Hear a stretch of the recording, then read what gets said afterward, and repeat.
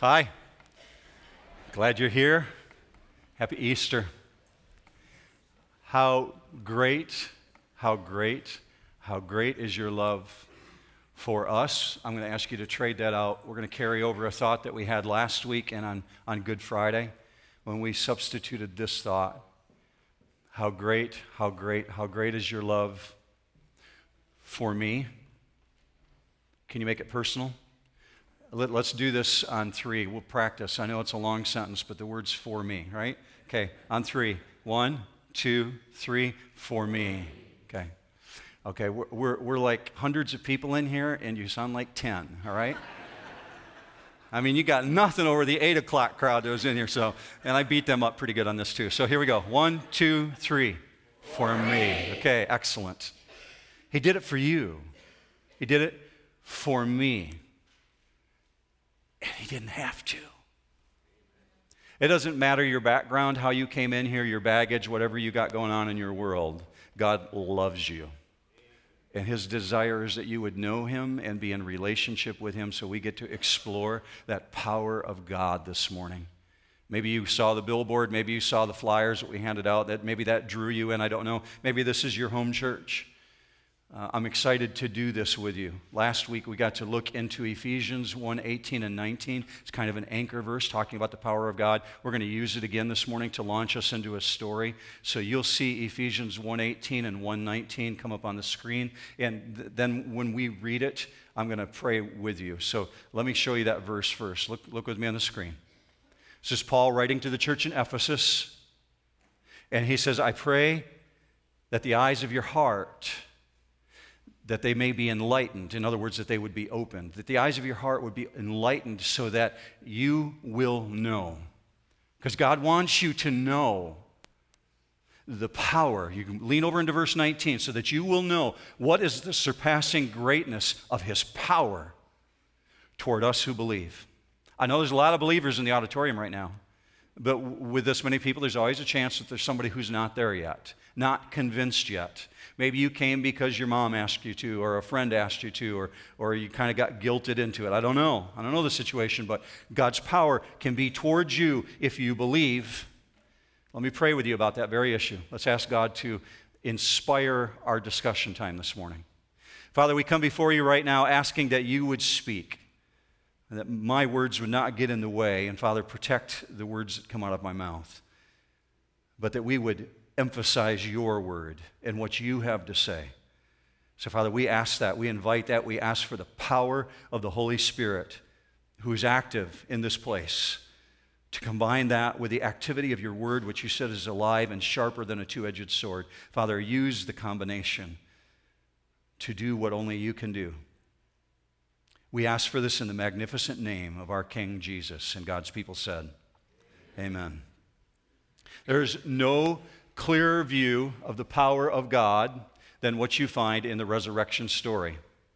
And so as we look at just one verse that leads us into Luke 24, maybe you brought a Bible with you this morning. I'm going to ask you to go to Luke 24 in just a few minutes, but I want to start out with you in Matthew 28. And we see this amazing image that was given to us. In Matthew 28, verse 2, it says this: a severe earthquake had occurred, for an angel of the Lord had descended from heaven and came and rolled away the stone and sat upon it.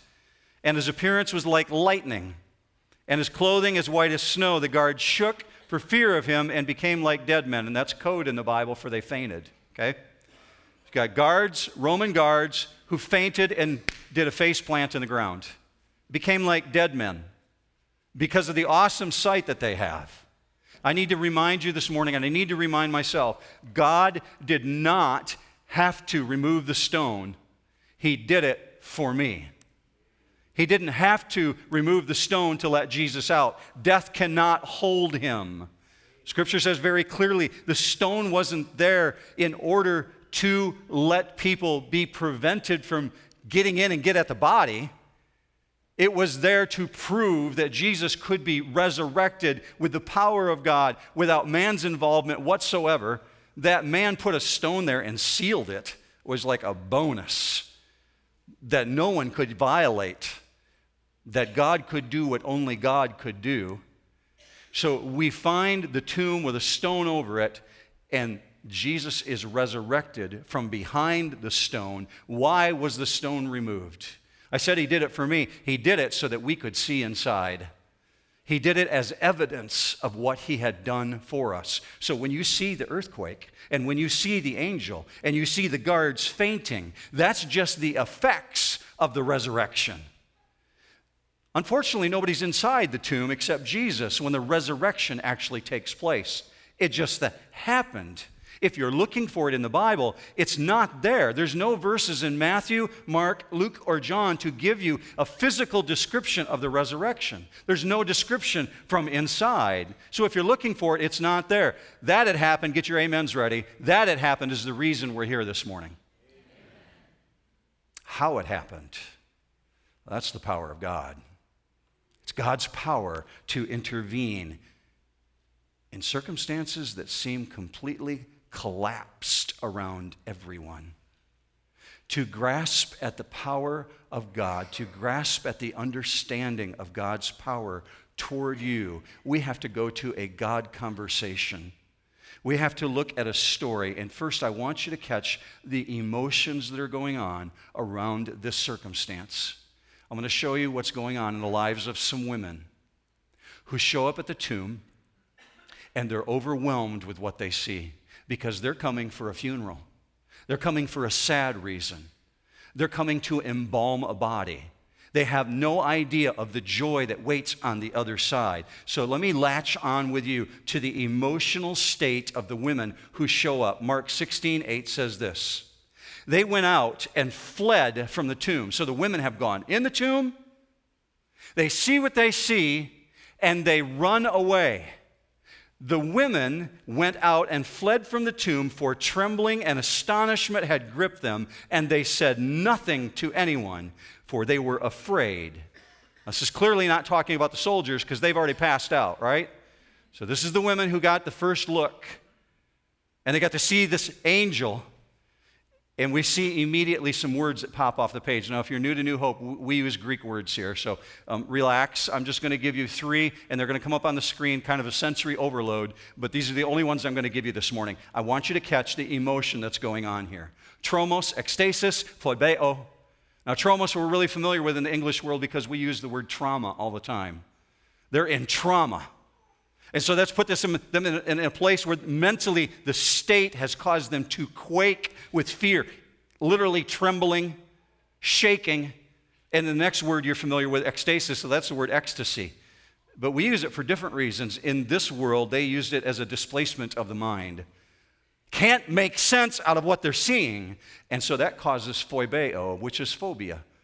Phobeo means to be exceedingly fearful, and they run. Because they can't make sense of this. This is exactly how you would expect humans to react if they've just encountered God's power.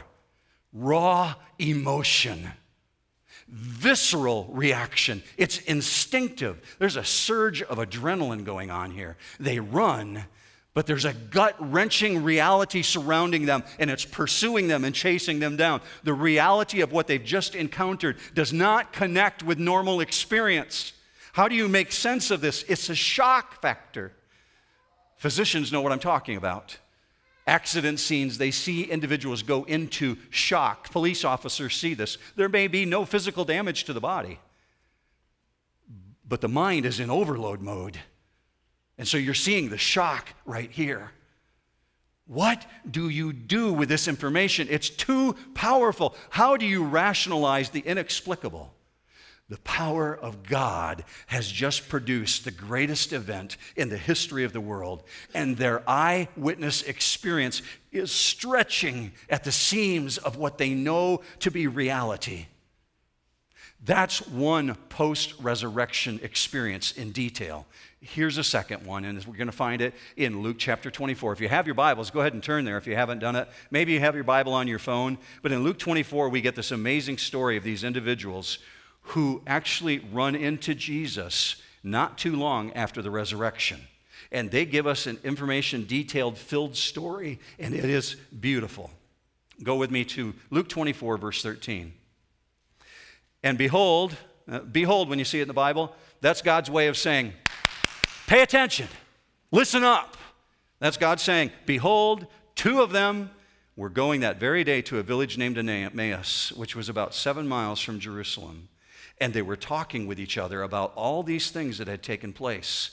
While they were talking and discussing, Jesus himself approached and began traveling with them. But their eyes were prevented from recognizing him. How in the world is that possible? How do you walk with somebody all that time and they're such a close friend and you can't even recognize them? How do you explain that? I'm here to tell you that they're not recognizing him. He didn't allow them. He prevented it. Is a gift to you this morning.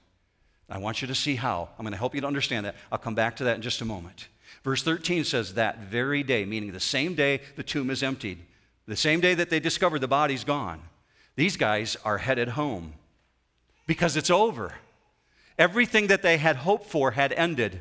All their hopes, all their dreams have been crushed. Everything attached to Jesus has been dismantled because he died on a cross. And as far as they're concerned, everything has collapsed in their world.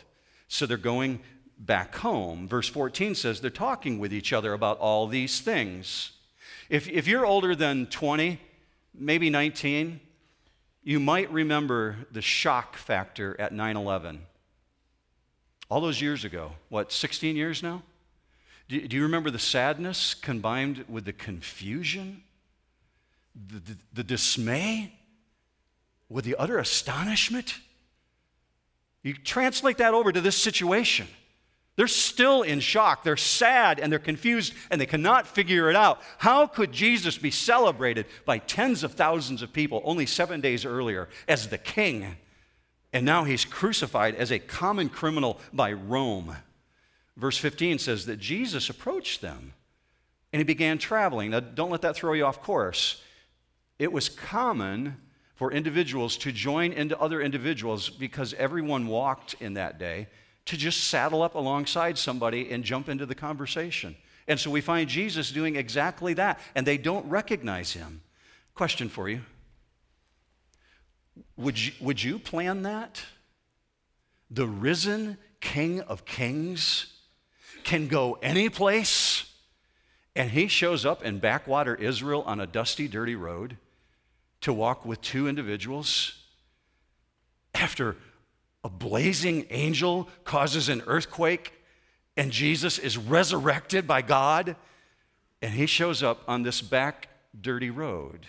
It is the astonishing condescension of God doing exactly what he did before the crucifixion, after the crucifixion, because he knows they're sad and he knows they're confused, and he's going to go meet them right at the point of their need. I got to be honest with you this morning. If it was me, I'd be showing up at Pilate's palace, right? It's like, hey, look at here, right? Or at least go to the Supreme Court and say, you guys put me on the cross, right? Yeah, I was dead. But he doesn't do that. He finds them on this back country road doing exactly what God does. He knows the hurt and he's concerned for them, and the concern doesn't change. So verse 16 says they're prevented from recognizing him. So here's where I said this is a gift to you. How is that possible? They've been his followers. Well, Mark gives us a little bit of insight. Look with me on the screen at Mark's version of this. He said, after that, he appeared in a different form to two of them. We're not talking about an alien, okay? We're talking about a different appearance. He didn't look like Jesus to them. Now, that's part of it. But there's something else here. There's something that's remarkable. Earlier, I said they were prevented from recognizing Jesus, and it's a gift to you. Why? Why are they kept from recognizing him for hours? You're going to see that in just a moment. It literally is about 2.5 hours. He fully intends to help them because he doesn't want to leave them in this place of despair. But notice the priority. Before he can open their physical eyes, he needs to open the eyes of their heart.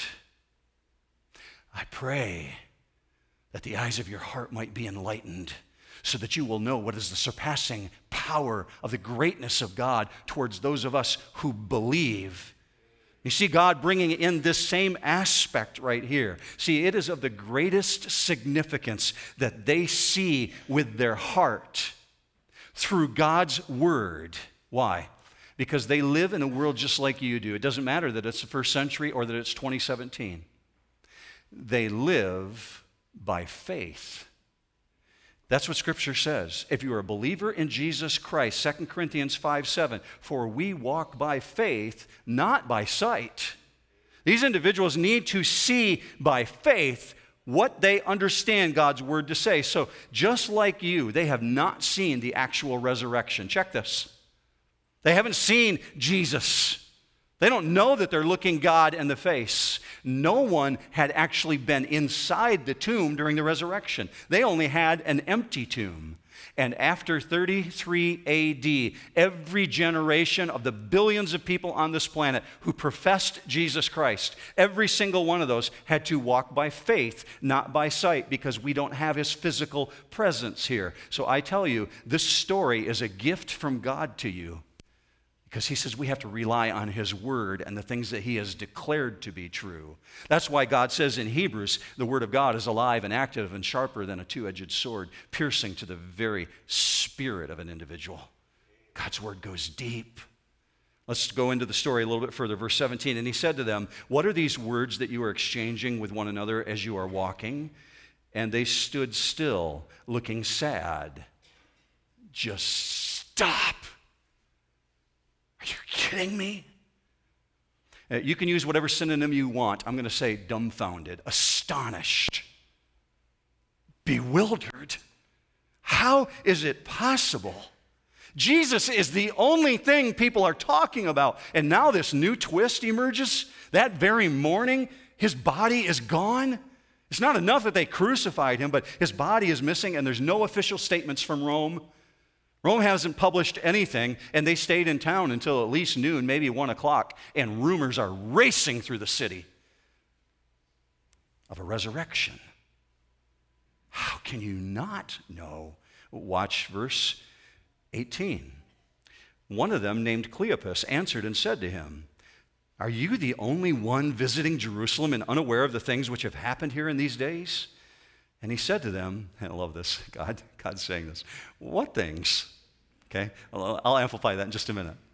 And they said to him, the things about Jesus the Nazarene, who was a prophet, mighty in deed and word in the sight of God and all the people, and how the chief priests and our rulers delivered him to the sentence of death and crucified him. Seriously? How can you not know? Are you not reading your news feed, man? What's going on here? See, they have to conclude that Jesus is a tourist. Are you the only one visiting Israel? Maybe they think he's there for the Passover. So bear down with me in verse 19 for just a minute. He said to them, what things? See, a great teacher, Jesus is the greatest teacher, will do that every time. Draw them in by allowing them to reveal their heart. So very simple question, what things? And they can show what they're thinking. So God says, catch this, God says, tell me about God, right? Tell me about these things. So I read this fascinating news story yesterday of this guy who's pretending to be a cop down in Florida, right? And he bought a Crown Vic that still had the spotlight on it, and he put his own little bubble lights on top of it, and he was pulling people over on the highway down in Miami. And what he didn't know until yesterday morning was that he was eventually going to get caught because he pulled over another police officer. Don't want to do that. So he didn't know, though, until he pulled over an unmarked squad car, came up alongside it, and the guy put the window down, and before he ever got to the window to look inside, he said to the driver, can I see your license and registration? And then looked in the window and saw a uniformed officer. Tell me about God. Bring it. Obviously, the guy got arrested for impersonating an officer, right? So we've got some guys here who think they know about God and all the things that are supposed to be going on, and they can't make sense of it. And God says, tell me about it. What things? And they're going to reveal their heart. Watch in verse 21. This is how they reveal their heart. Just a sentence.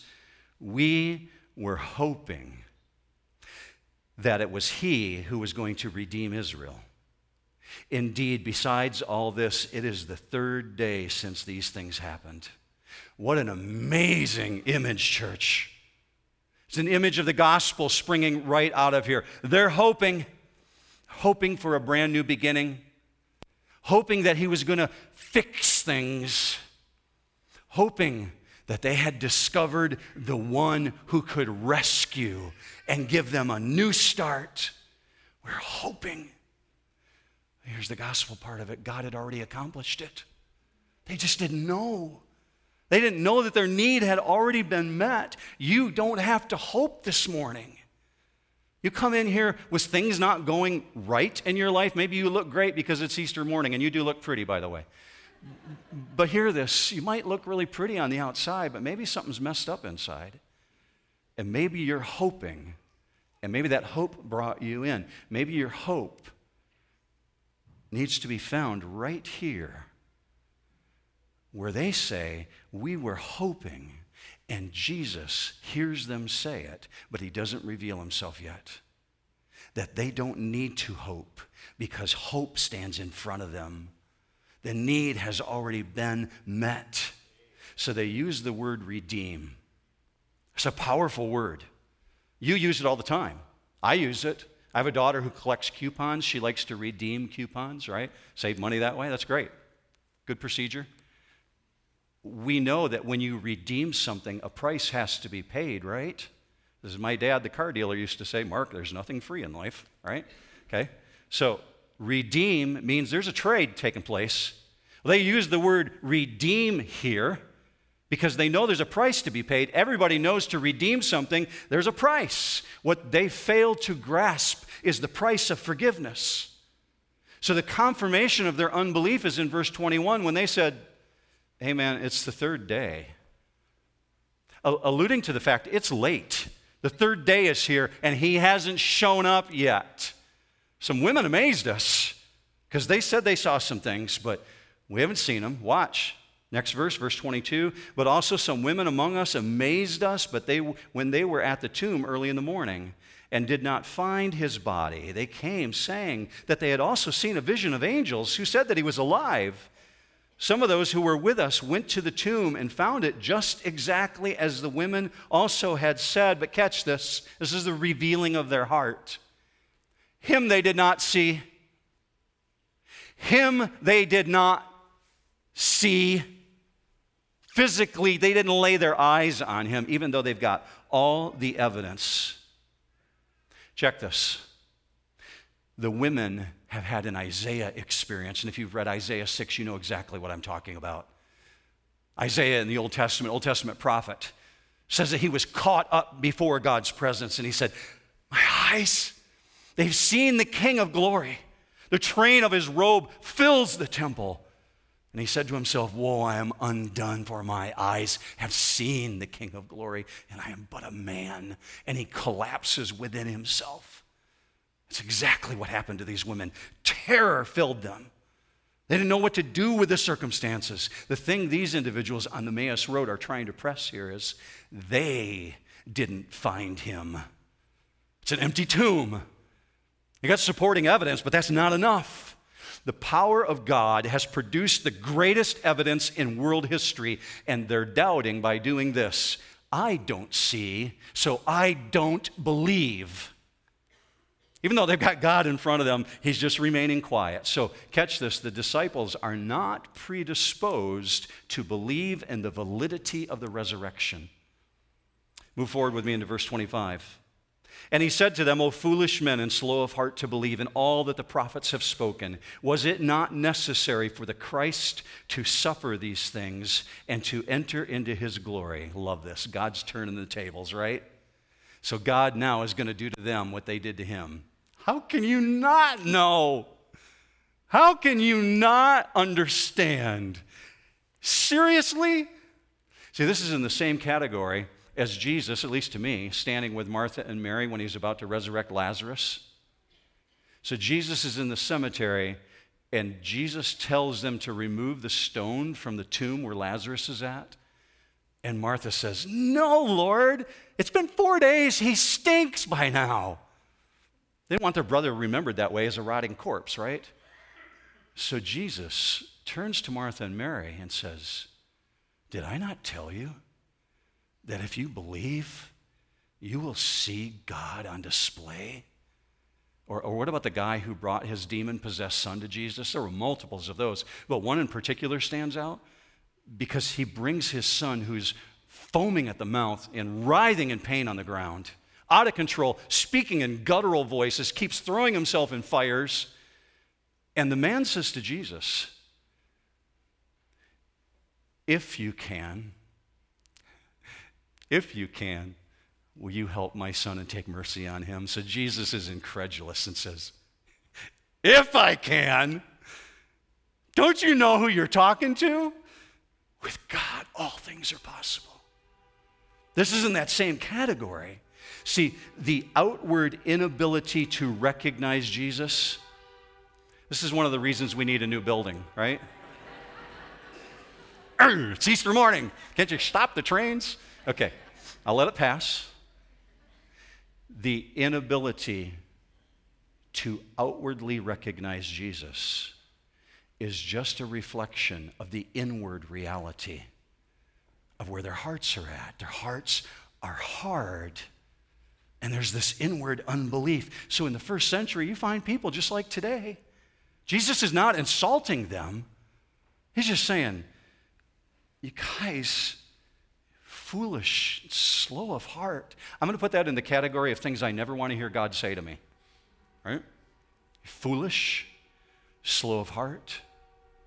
He's just calling them out, stating a reality. Verse 27, and the rebuke is really, really gracious that you just heard, but watch him. He immediately takes him on a tour.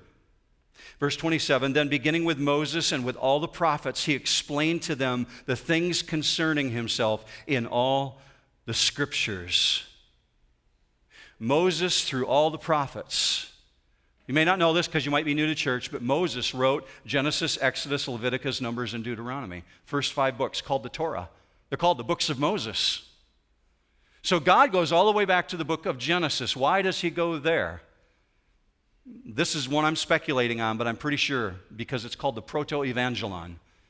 Genesis 3:15, Genesis chapter 3, check it later yourself today. But in Genesis chapter 3, you find the fall of man. By the time you come to verse 15, God is in a conversation with Lucifer. And he's got the two original beings in front of him who just fell because they rebelled against God. So God engages in a conversation with Satan. And in verse 15, he says to him specifically, I'm going to put enmity between you and the woman, and your seed, or her seed, will strike you, and you will bruise him on the heel, meaning striking out at Jesus, and he will crush you. That's proto-evangelon, God in Genesis saying, there's one coming, there's a deliverer coming who's going to rescue. So in the very beginning, God says to Satan, if you think you've won, you're wrong. You do not rule. So God says to Satan, in the very moment he assumes he triumphed, there is one coming who is a deliverer. So beginning in Genesis, beginning with Moses and all the prophets, major and minor, he explains to them why he needs to come. And I've got to be honest with you, church, this devastates me. And the reason it devastates me is for this purpose. Eons before I was born on this planet, God knew that I was going to need to be rescued.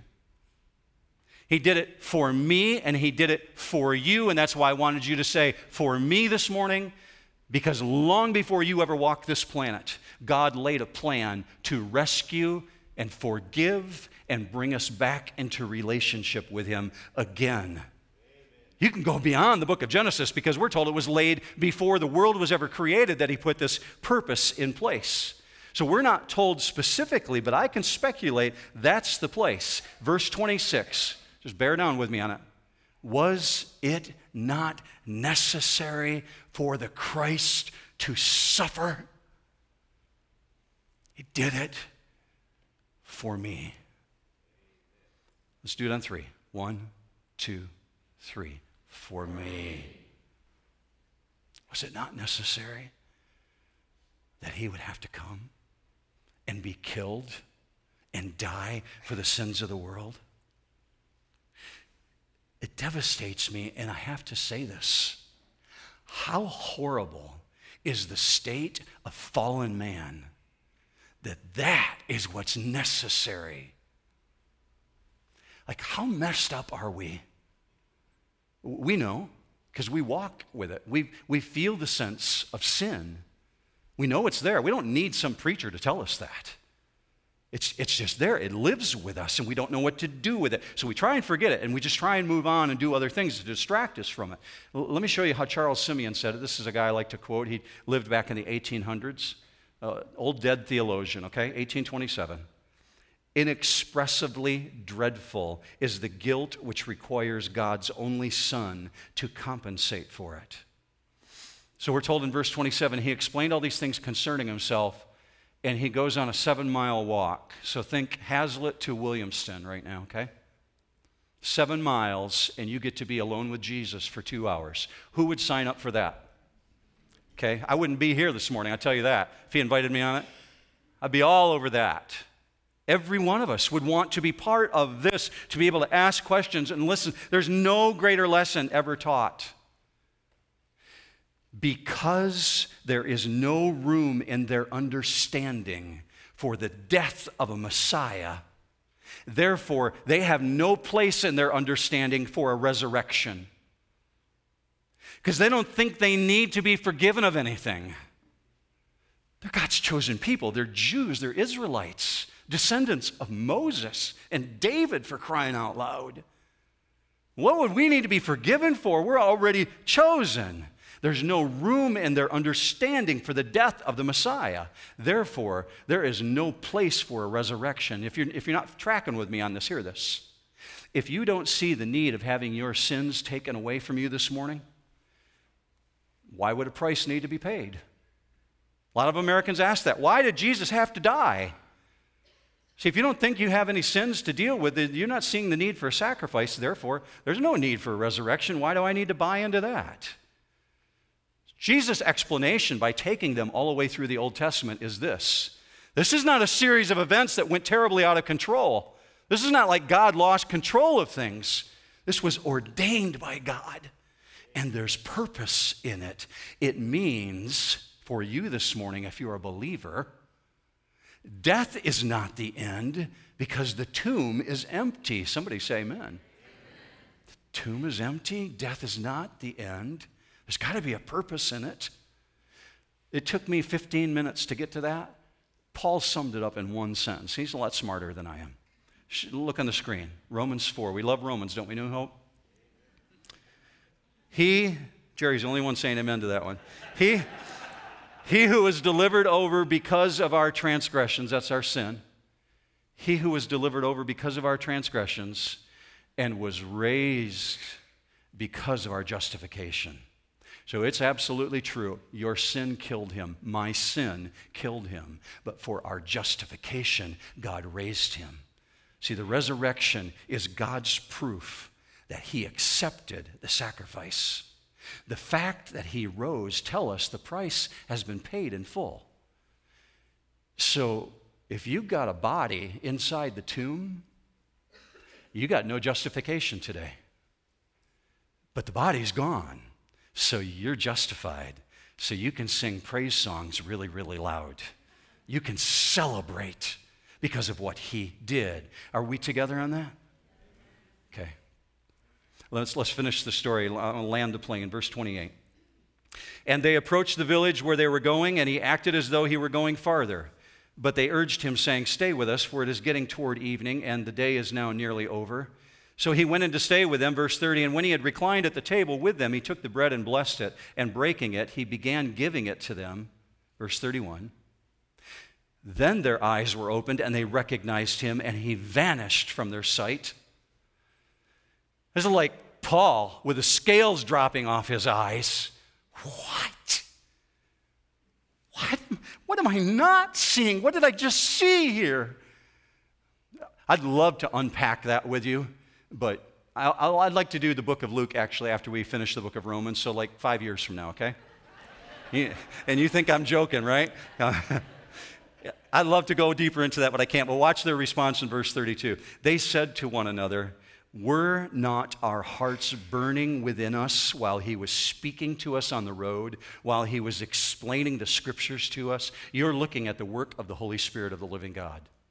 The Holy Spirit that we just prayed for when we started this, bringing the Word to life, revealing the power of God. Some of you right now are feeling that electricity, and you can't explain it.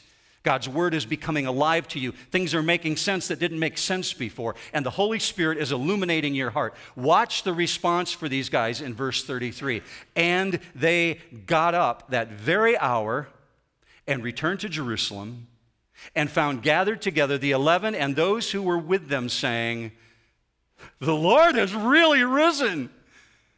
So they go back to Jerusalem. Would you walk or would you run? I'm thinking you're going to run if you can. I'd be running 7 miles. I'm not sure I'm in shape for that, but I'd run part of the way. You'd want to let people know, it's true. It's true. He's alive. These things had to happen. I'm thinking Cleopas, he probably told this story the rest of his life. Anybody who would listen, "I've got to tell you about this."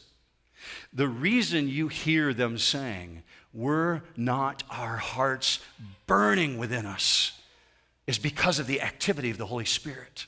Check this. Before they ever recognized Jesus with their physically active eyes, they say our hearts were already burning. Something was registering with us. Were not our hearts burning? The scriptures are at work. It's like a fire consuming you. Because faith comes by hearing, and hearing, finish it, church, hearing by the Word of God. Faith comes by hearing, and hearing by the Word of God. Okay, we're done. Ephesians 1:18, here's the anchor verse. "The surpassing greatness of his power toward us who believe." There's always two groups gathered together in a church. You may not know that, but there's a group of people who are fully convinced, completely believe, and there are those who are not yet there yet. Some who think, "I'll never be there. I just came here as a favor." Hear this.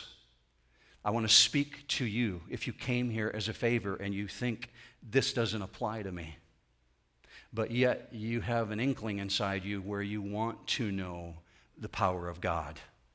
Maybe you think there is a God. How do I know him? It starts with being restored in relationship, because the Bible is very clear. There's a breach in relationship because of sin. So Paul says the power toward us who believe. Without believing, you're never going to know the power of God. You have to start there. Believe. So, how would you design your restoration? Would you have God devise a plan to rescue you? He did. Would you have God be the rescuer? He is. Would you have a guarantee? There is one. Believers know what I'm talking about. God guaranteed the seal of the Holy Spirit upon you. How would you design your restoration? Especially if you think, "I'm not good enough. I don't know what baggage you've got." I know many people think, "I've got too much baggage, Mark." Let me show you a verse. This is God's words, not Mark's. 2 Peter 3:9. "God is patient toward you, not wishing for any to perish." Finish it with me. "But for all to come to repentance." But for all. God is patient. He is merciful. He loves you. So you may be thinking right now, this is way too good to be true. How can I do this considering my past? You don't know my history. Get your amens ready. It's not because of what you've done. It's because of what he's done. Yeah. It's not about you. It's about you, but it's not about you. If it was dependent upon you, we'd be sunk, wouldn't we? It's not about us. We don't have the power to save ourselves. It's about what He's done. So what do you do with this information? First of all, I encourage you, take God at His word. I implore you, take God at His word. Don't be slow of heart. God says, I'll give you a brand new beginning. Your sin is a wound that can be healed. You can start over again. Everybody can. So it's your choice. What do you do with the information? This is what God says to do with it. It says this in Romans 10:9. If you confess with your mouth Jesus as Lord and believe in your heart that God raised Him from the dead, you will be saved. I feel God telling me to just pray for a moment. Will you just pray with me for a second? God, I think there's somebody in the auditorium right now who's really doubting that Jesus was resurrected. And I pray that the power of the Holy Spirit would come upon them right now. God, work in this situation. Amen. We deal with a principle here at New Hope, and this applies to you, especially if you're doubting right now. What you believe about God determines what you do next. It's not unique to me. It's a biblical principle. What you believe about God determines what you do. How do I respond to this? Jesus allows Emmaus Road moments in everybody's life. He did it today. You saw it in the story. So that their eyes of their heart would be opened and they would discover the power of God. He did it for these individuals. He would do it for you. All you have to do is confess with your mouth that Jesus Christ is Lord and that God raised Him from the dead, and you will be saved. You don't have to walk an aisle. Just tell God what you believe about Him. I'm speaking, obviously, to individuals who may not believe yet, but let me just close this by speaking to those who do believe. You also need to be reminded that God brings Emmaus Road moments into your life. Look with me on the screen at this verse, 1 Corinthians 1:18.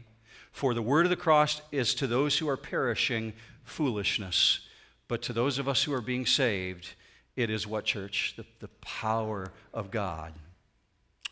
When God allows things to happen in your life that completely derail you and confuse you, and you can't make sense of them, just like these individuals on the Emmaus Road, they've got a dead friend, and they think God's plan has been blown up, and they don't know what to do with it. That's when you're tempted to doubt. That's when you're tempted to lose your faith and question God. In the midst of those moments, when maybe you've lost sight of Him, not being able to see Him doesn't mean that He's not there. It just may be that because your circumstances are so hard, so traumatic, you can't even recognize Him walking alongside you when God's right there in front of you.